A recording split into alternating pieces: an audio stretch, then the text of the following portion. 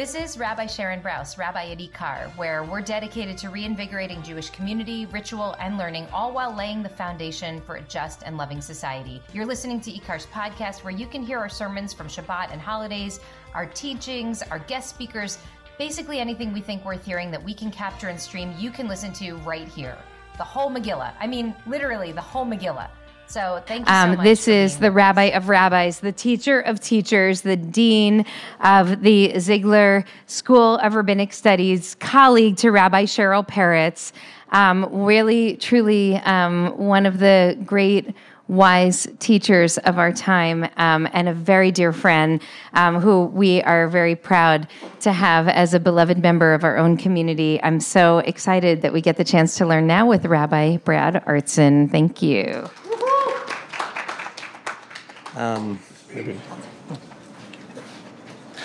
So I want to try to catch up on our time because I know there's a lot going on tonight, and I want to go to some of those other programs too.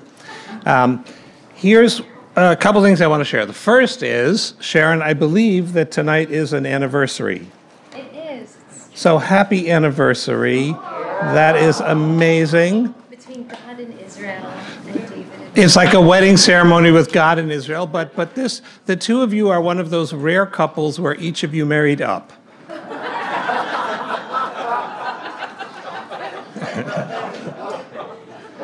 And I just want to say from personal experience that the first 26 years are the hardest. So smooth sailing from here on in. Right, dear? Okay, good. Yeah. Second thing I want to tell you is that one of the benefits of my second round of cancer surgery is that I can now fit in my favorite T-shirt again. This T-shirt has chemistry and Hebrew, two of my favorite things. So enjoy it. You have the pretty colored picture and some text in front of you. I want to say one thing in dissent from that brilliant, amazing panel. Part of what taking process seriously means is to be suspicious of rigid dichotomies. And one of the rigid dichotomies we often pay lip service to is the distinction between brain and emotion. And I want to tell you that is part of supremacy, it is part of patriarchy, and it is utterly false. Right? Mind is a thing that brains do. But mind is bigger than just neurology. And neurology itself does not stay in the cranium. You talk about a gut feeling, that's because much of your nervous system extends all the way down, right? And in fact, extends beyond your body out into the world. The Hebrew Bible understands that, and it understands that Lev is the seat both of cognition and of emotion. Both. If you don't have your feeling engines running, you won't engage in crisp thinking. And if you don't engage in sharp thinking, your feeling remains muddy and inchoate. So what you saw on the panel was a remarkable blend of deep reflection and powerful intuition, but then in the West, we fall back on dichotomizing those. And I just want to strike a blow against that. Okay, so here's what we're going to do. I have been thinking a lot about creativity and Torah. That's partly because I'm also revving up to write my next book. Part of my how I make myself happy. I'm happy when I have a project. And I also don't know what I think until I write it down. So I've been thinking about the bridge between the last book I wrote, which was about creation and science, and revelation. And so the first thing I want to say is in Jewish tradition and experience, there's this weird double loop that goes on. We know about creation because it's written in a book. That is to say, The revealed Torah starts by talking about creation and therefore portrays God as an artist. God is the one who was the very first to know by doing, to know by making. God had no idea how the universe was going to turn out, according to the story in the books of Genesis. Right? God is surprised all the time, not least surprised by the way people turn out. "Oh my me," said God, "you are evil from the time of your birth," as if God didn't know that that was coming. So we know creation through revelation. But of course, revelation had to have a universe to happen in. So revelation is part of the unfolding of creation. A creation that reveals, a revelation that creates, they're looped together. Another dichotomy bites the dust. So that's something that I was drawn to because in process thinking, which is a school of philosophical thought that says that the universe is not made up of solid substances that bang into each other on the outside. That's an old Newtonian and Greek way of viewing the universe that we have now scientifically moved beyond. The universe is made of shimmering interactive patterns of energy, and those interactive patterns of energy respond to what's going on around them, react in a way that becomes data for every other piece of shimmering energy. So the universe is a constant flow of taking in the information of the rest of the world, internalizing it, making a choice what you're going to do with that, and then putting that choice out into the universe for the universe to respond to. That means that the universe is always becoming, and it is always relating. There is no being. Being is a logical abstraction. There is only becoming. And becoming never happens in isolation. Becoming is always in interactivity, in relationship with every other becoming.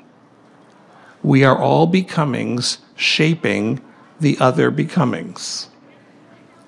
And the only difference between us and God, there are actually several, but one of the big ones here is that we each know the interactions and becomings that relate to us, that are within our observable sphere. God alone integrates all becoming across all time. And because God knows absolutely everything there is to know, God forever retains every choice ever made. And God knows the past and the present. But the future isn't decided yet. The future is not a thing to know or not know. So God is eagerly anticipating. Thank you for catching that. Best movie ever. God is eagerly anticipating our choices to see which universe potential will become actual. You with me so far? The universe is a collection of interlocking becomings. The future is multiple and open, and we all make our choices, which helps determine what the future is going to be. And once we've done that, once that becomes present, then God knows it forever. Okay, now part of what that means then is that both creation and revelation are not specific events. They're not punctuated moments. They are processes that are happening all the time. I love the fact that our prayer book speaks about God as Noten Torah, the one who gives Torah. It's said in the present, because Torah, which is the Hebrew word for teaching, is happening at every instant. At every instant that we're open to it. You can't give a Torah that won't be received. So the giving of the Torah, the priming of the pump, is our being willing to accept it. But accepting Torah is not passive. We and God decided what Torah would become the Torah we have.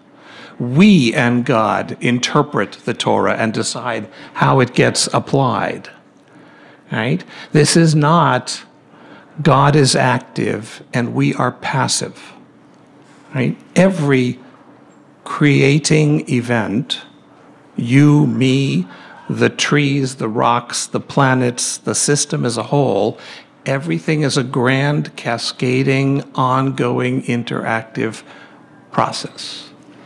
What smart people who write books call iterative, which I looked up. I can use it in a sentence too, if you'd like. So creating. What is creativity? Owen Flanagan beautifully said that it's self-expression. It's performing oneself. So think about that. In the making to know paradigm, which is perfect process theology, right? There is no abstract knowing. There's only the knowing that emerges out of doing. And we are constantly both knowing and making ourselves. The Talmud teaches, I love this, that the interpretation of a dream is however it's interpreted. That means, by the way, be very careful, Freudians among you, because it actually means what you tell someone it means. Right? One of my worst days as a pulpit rabbi, what the period of my life my mother refers to as when I was a rabbi, was I had a congregant come in and tell me that she had a dream that her deceased mother visited her and beckoned to her to come. And I was a smart enough son of a Freudian analyst to know I was not stepping into that. So I said what any good Freudian kid would say. I said, "What do you think that means?" And she said, "Well, it either means I'm about to die, or it means that my mother will be with me in whatever's coming." And I said, "It means the second." So, performing oneself, because we don't know ourselves until we see how we act, what we do, what we say, and then we say, "Oh, I guess that's who I am." And if we're attentive, then with time we see when we perform the best versions of ourselves. When is it that we actually thrive? When is it that we're really there for the ones we care about? When is it we take stands, that we look back on our life and we say, "I don't know where I got the courage to do that, but I love that part of me that does that, and I want to do more of that." Right? That's the self-performance. Jerome Bruner talks about self-making stories. And again, we've heard already that you live your life as though it's art, but to think of our lives as a story unfolding. And we've heard from some of the writers up here, you have very little control over the characters in a fictional work. It turns out you also have very little control over the fictional character of yourself. Today, the part of Rabbi Artson will be played by a very handsome, tall man who could still lose a few. Somehow in creativity, there's novelty. Maybe not objective novelty, but novelty for the person who's creating, where we push ourselves to do or to see what we've never done or seen before. I mentioned that it's a process. There's a big debate among philosophers, does creativity have to have value? Right? Could you be doing something really hideous and be creative about it? The people who brought you the death camps, does that count as creativity? Had never happened before. They thought of something utterly new. It was completely despicable and inhumane. Marquis de Sade, very creative. Right? Okay, I'm not going to touch more of that. There's a way in which we are tempted to think that creativity happens to us, right? Even the guys in the shower who come up with great new insights. You know, I was just soaping myself up and boom, there it was. And so we tend to, again, fall back onto this childish notion of we are passive and things are given to us. But if you think about it, that person didn't start in the shower a blank slate. That person has been gnawing and chewing on this for a long time. If I can use the metaphor, a camel should not be surprised by the cud that it spits up and starts to chew. Right? It's been working at 3 stomachs already. Right? And we are too with our creativity. So, a couple general thoughts, and then I want to do some text with you that I think you'll enjoy. In process thought, one of the ways that process theology pisses off true believers is that Whitehead and others have said that God is not ultimate. What is ultimate in the universe, meaning nothing can exist without this, is creativity. It's an interesting thing. Once you see the universe as a series of becomings, then what you're struck by is that every becoming is creative. If you're alive, you're creating. If you exist, you are creating. Right? From the electrons that move onto a different energy circle when you inject some energy into it, to the fish that decided, hey, I'm sick of being wet all the time, I'm going to crawl onto land and see how that works, to the first monkey who said, I'm getting out of this tree, my back is killing me, I'm going to stand up. Right? Everybody is choosing. And that constant choosing is creativity. Right? Doing what has never been done before. Welcome and congratulations. So if creativity is ultimate, then says Whitehead, says process thought, God is the greatest example of that creativity. Right? God's creativity is all the time, and all the time handed over to us. And I want to be clear here, us doesn't just mean people, us does not just mean mammals, us does not just mean organic matter. All becoming in the universe, stars and planets and dirt and water, everything is adding its contribution.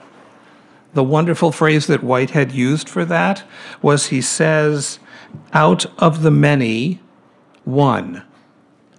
So everything makes its choice, contributes that choice, and gets integrated into the universe that then exists at that moment.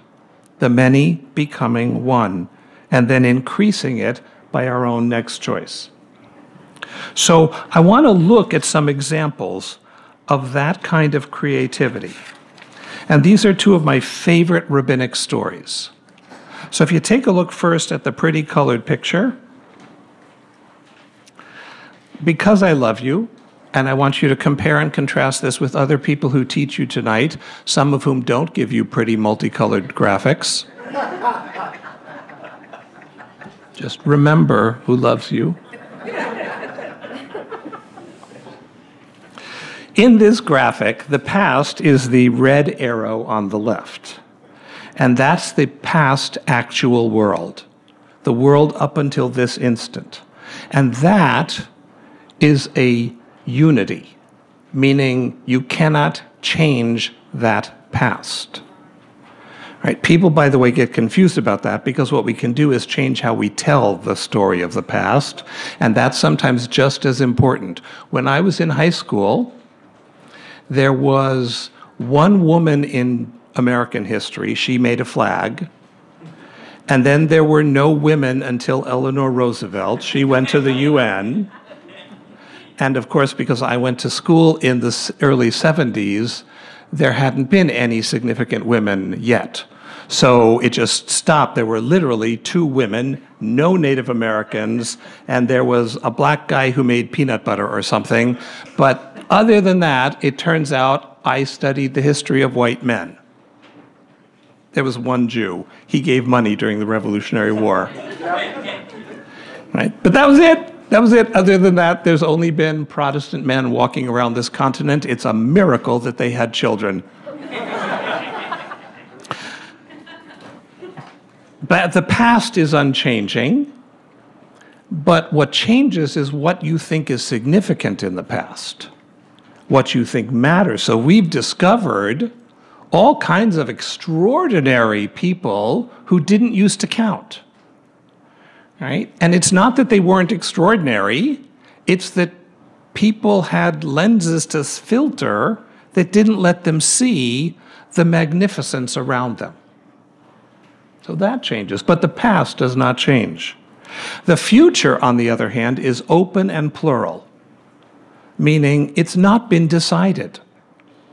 Right? It has not been decided in physics. It's not been decided in biology. And here's the shocker, it's not even decided in real religion, although many Western theologians don't know that. But God, throughout the Torah, is surprised. God doesn't know the outcome. And God can't do it alone. God needs Noah. God needs Moses and Miriam and Aaron. Right? God cannot liberate those slaves without human leadership, human initiative, and human buy-in. The Israelites have to agree to walk out of Egypt. The mixed multitude have to agree to go with them. Right? So the future is open and plural. And what happens when the future comes at us, we because we're trained in Western thinking, we think of history moving from the past into the future. But that's not the motion. The motion is from the future into the present to the past. And it's a great big funnel. Every possible future comes to us and meets us at this moment. And at this moment, we have to decide what choice we're going to make to embrace which possible future. And that choice is always freely yours, as it is freely anything in the cosmos. God cannot and will not dictate that choice. God has a preference. In process thought, we call the optimal choice, the choice that is optimal in terms of justice and love and experience and compassion, the lure, L-U-R-E. Right? So God lures us with a sense of the best possible choice at this moment. But here I want to jump in and say that choice is also pluralistic, meaning the lure for you at this moment is the sum total of everything in your life and past coming to you right now.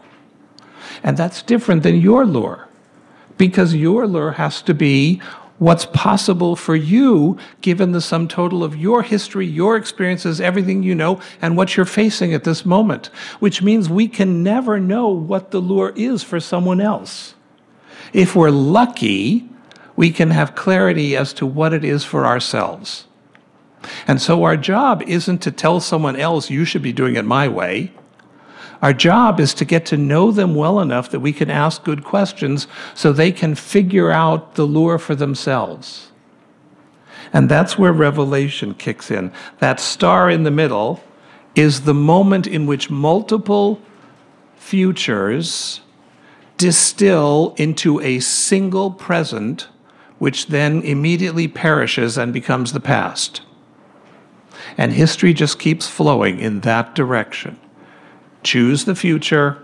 That choice becomes permanent.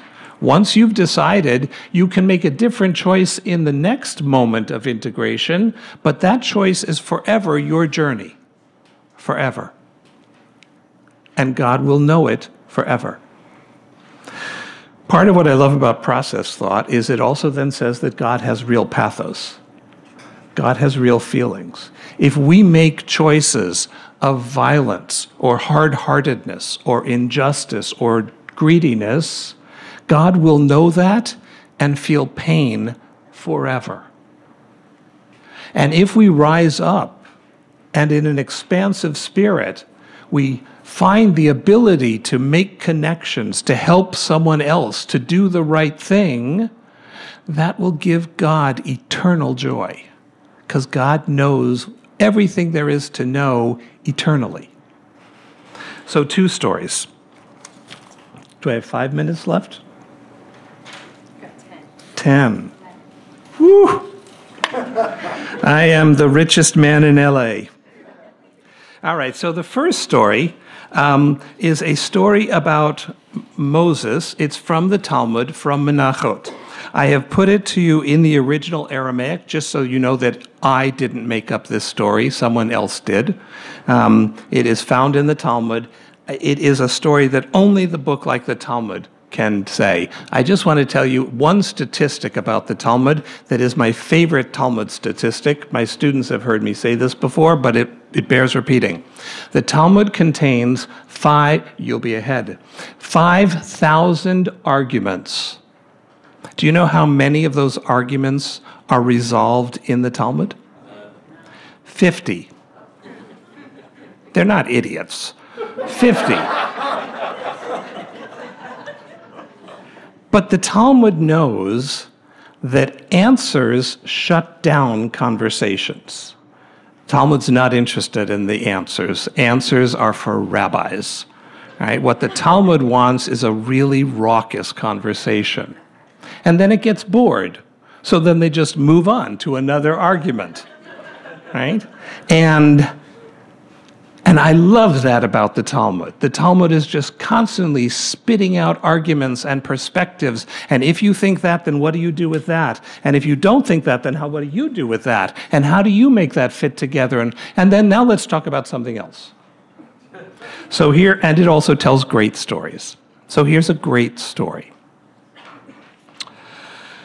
Rav Yehuda says that Rav said, when Moses ascended on high, he found the Holy Blessing One sitting and tying crowns on the letters of the Torah. And Moses said before God, Master of the universe, who is preventing you from giving the Torah without these silly little ornaments? And God said, there's going to be a man who is destined to be born after several generations, and his name is Akiva ben Yosef. And he will derive from each and every one of these little marks thousands of halachot, thousands of Jewish principles, teachings. Okay, so now picture the scene. Moses is standing on the top of Mount Sinai, and there's God, the first scribe, hunched over a table, writing out in beautiful calligraphy, presumably, the Torah, the world's very first Torah. And instead of just writing the words, God is making these little sticks on top of some of the letters with little circles on top of the sticks. If you haven't seen an open Torah scroll, make one of the rabbis show you. Those letters have these little tagim, these little crowns on them that nobody knows what they're there for. The guy who wrote this story doesn't know what they're there for. That's why he's making up this story. Like, why in the world? Someone had to, and by the way, because we Jews, we never forget any random anything. Now, when you write a Torah, you have to put the same little random marks. For all you know, some scribe was like writing, and then his partner came in and said, hey, I made you a matzah and haroset sandwich. You hungry? And he said, sure. And he got up and he pushed his pen, and there was a mark. And now for hundreds of generations, we have to make that same mark on that same letter because of some haroset sandwich. See, I just made up a Talmudic story. So Moses says, God, why are you doing that? And God says, you want to see? And he says, sure. So blink of an eye, and Moses finds himself in the presence of Rabbi Akiva, the greatest rabbi in the Talmud. And if you'd like to read a brilliant fictional account of his life, there's a book called The Orchard by Yochi Brandes. She's brilliant. And it's a fictional account, but she knows so much rabbinics, it's just unbearably delicious. This incredible book told from the perspective of Akiva's wife. So, okay, so So he says, show him to me. And so he says, okay. And so Moses is there. And the way rabbinic classrooms worked, the best student sat in the front row on the right, and then the second best student next to that one, and then the third and the fourth, and until you got to the back of the room. The back of the room were the novices, right? And then you just kind of hoped you would move up eventually, right? So Moses is in the back of the room with the greenhorns, right? And he's watching this thing, and when Akiva gets to a technical point of Torah law, one of his students says, Master, how do you know that? And he says, Halacha leMoshe miSinai. This was a law given to Moses at Mount Sinai. And Moses bursts into tears because he has no idea what Rabbi Akiva is talking about, right? First of all, he doesn't understand the rule. He doesn't understand the logic. And then Rabbi Akiva is saying he's the guy whose idea it was, right? And he doesn't know what to do with this. And then God comforts him by saying, this is my desire.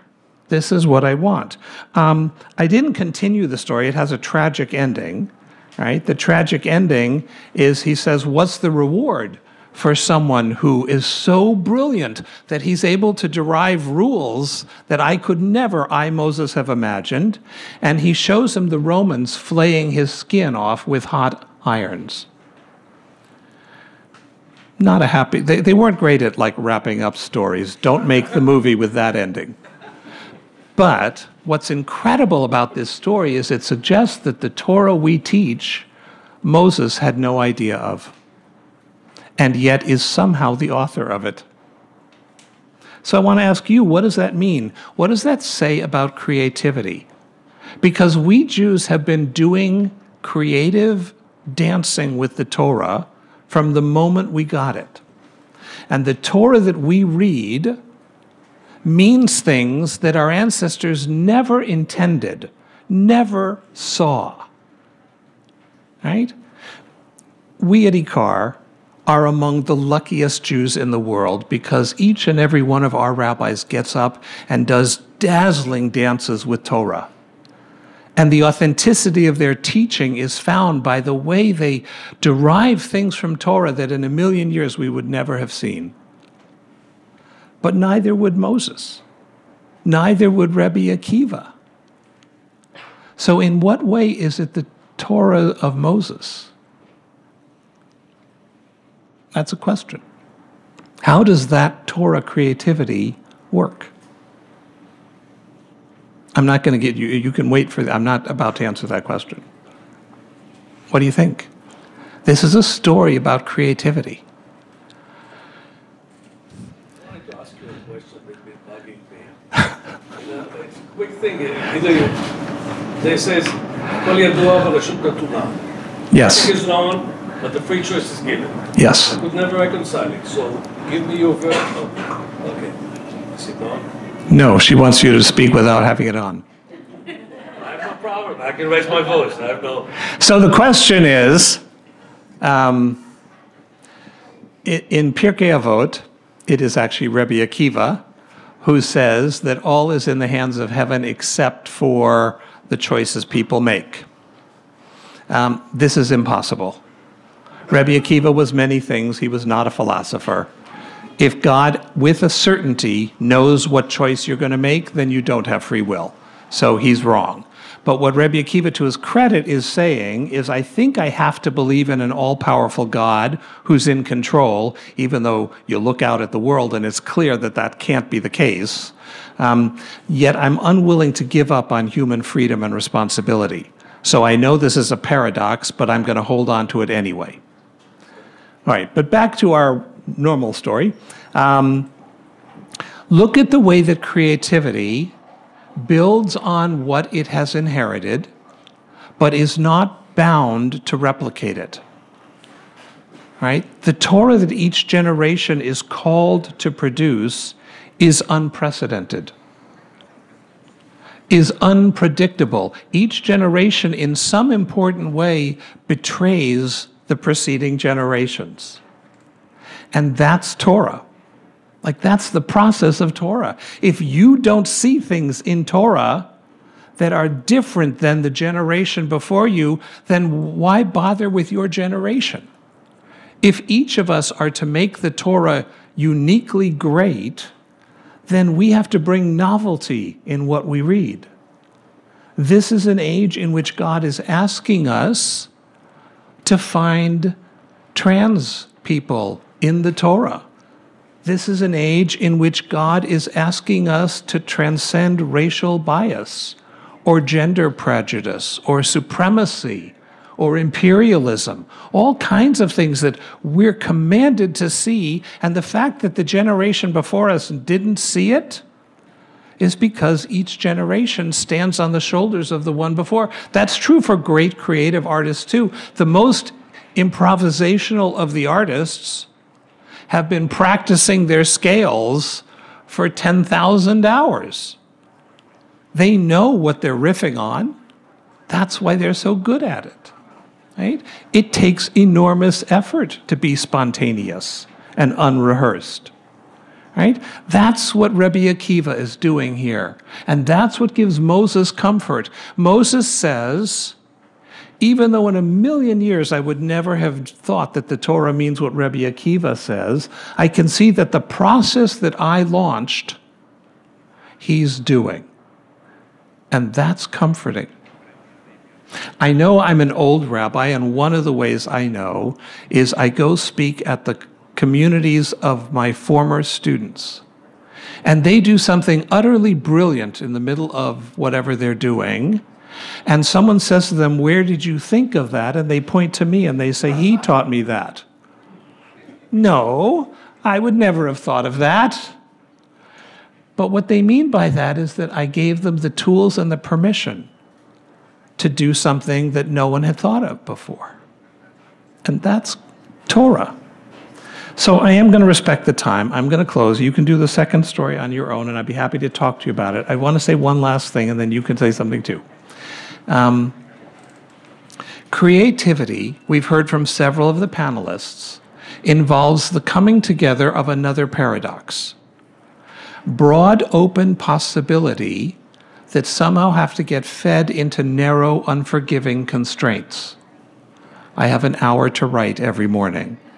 Or I'm going to choose to use charcoal, which can't do what pastels can do, or watercolor. Or I'm going to use watercolor, and then watercolor is going to coerce me to make certain choices that I wouldn't have to make if I was using acrylics, right? But the combination of constraint and freedom, that's what bakes creativity into reality, right? We need both.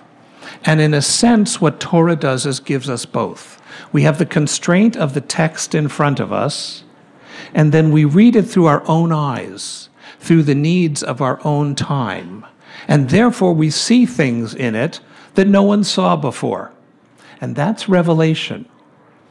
It is said of Rabbi Eliezer ben Hyrcanos that when he got up to teach, when he had just finished rabbinical school, newly ordained rabbi, and he taught Torah, and the Midrash says he taught Torah that had never before been heard in the world.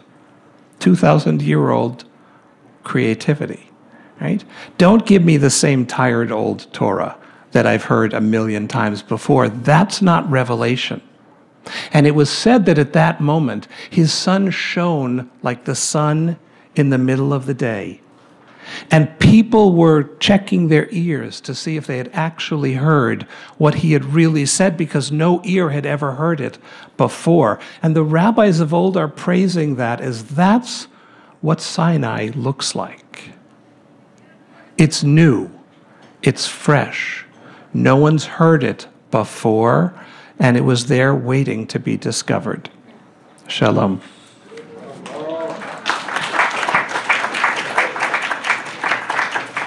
All right. Thank you so much, Rabbi Artson. That reminds me of a sermon I heard from a bar mitzvah boy just a few days ago. Sammy gave an incredible talk. And what I'm so moved by here, if I can just reflect for a moment, is that how much faith you have to have in the halakha or in the Torah itself that it won't break when the next generation, trained in the ways of the previous generation, finds a different narrative or different story. You have to really have that faith. So that was so powerful. Thank you. We're going to take a short break, and then let me just tell you what's going to happen. Back in this room...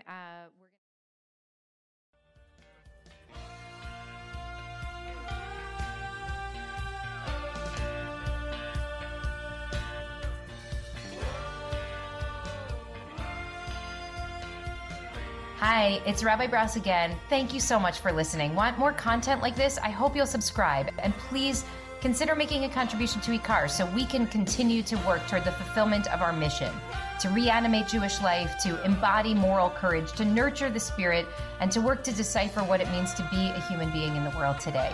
Visit our website at ikar.org. That's IKAR.org. And I hope to see you, maybe even in person, sometime soon.